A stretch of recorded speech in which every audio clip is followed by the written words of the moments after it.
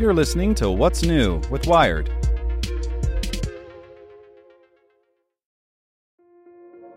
This episode is brought to you by Kia's first 3-row, all-electric SUV, the Kia EV9, with available all-wheel drive and seating for up to 7 adults, with 0 to 60 speed that thrills you 1 minute and available lounge seats that unwind you the next. Visit kia.com/EV9 to learn more. Ask your Kia dealer for availability. No system, no matter how advanced, can compensate for all driver error and or driving conditions. Always drive safely. For the ones who work hard to ensure their crew can always go the extra mile, and the ones who get in early so everyone can go home on time, there's Grainger, offering professional-grade supplies backed by product experts so you can quickly and easily find what you need. Plus, you can count on access to a committed team ready to go the extra mile for you. Call, click Grainger.com, or just stop by. Grainger, for the ones who get it done.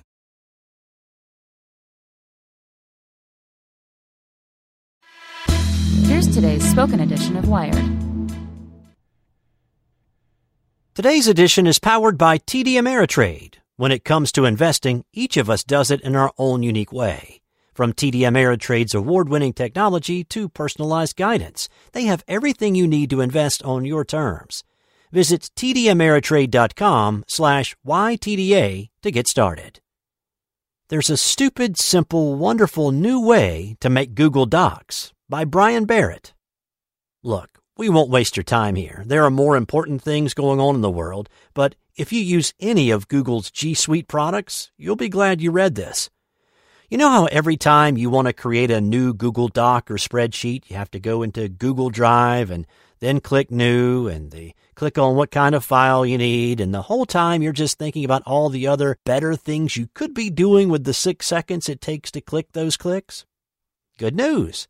You don't have to do that anymore.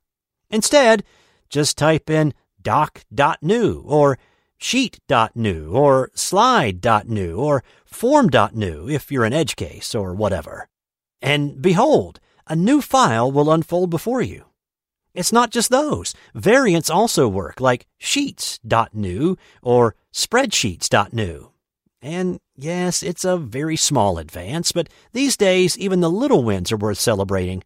There's no real magic to this. Google's just taking advantage of the .new top-level domain registry, which it has operated since 2014 through its Charleston Road Registry subsidiary. A TLD is the part of the URL that comes after the dot. In its application at the time, the company said potential uses may include but are not limited to applications such as media, tvshow.new, authorname.new, and marketing campaigns, Cheerios.new, shampoo.new. The .new GTLD will provide a new mechanism whereby businesses and individuals can differentiate their content by signifying that their offerings are new.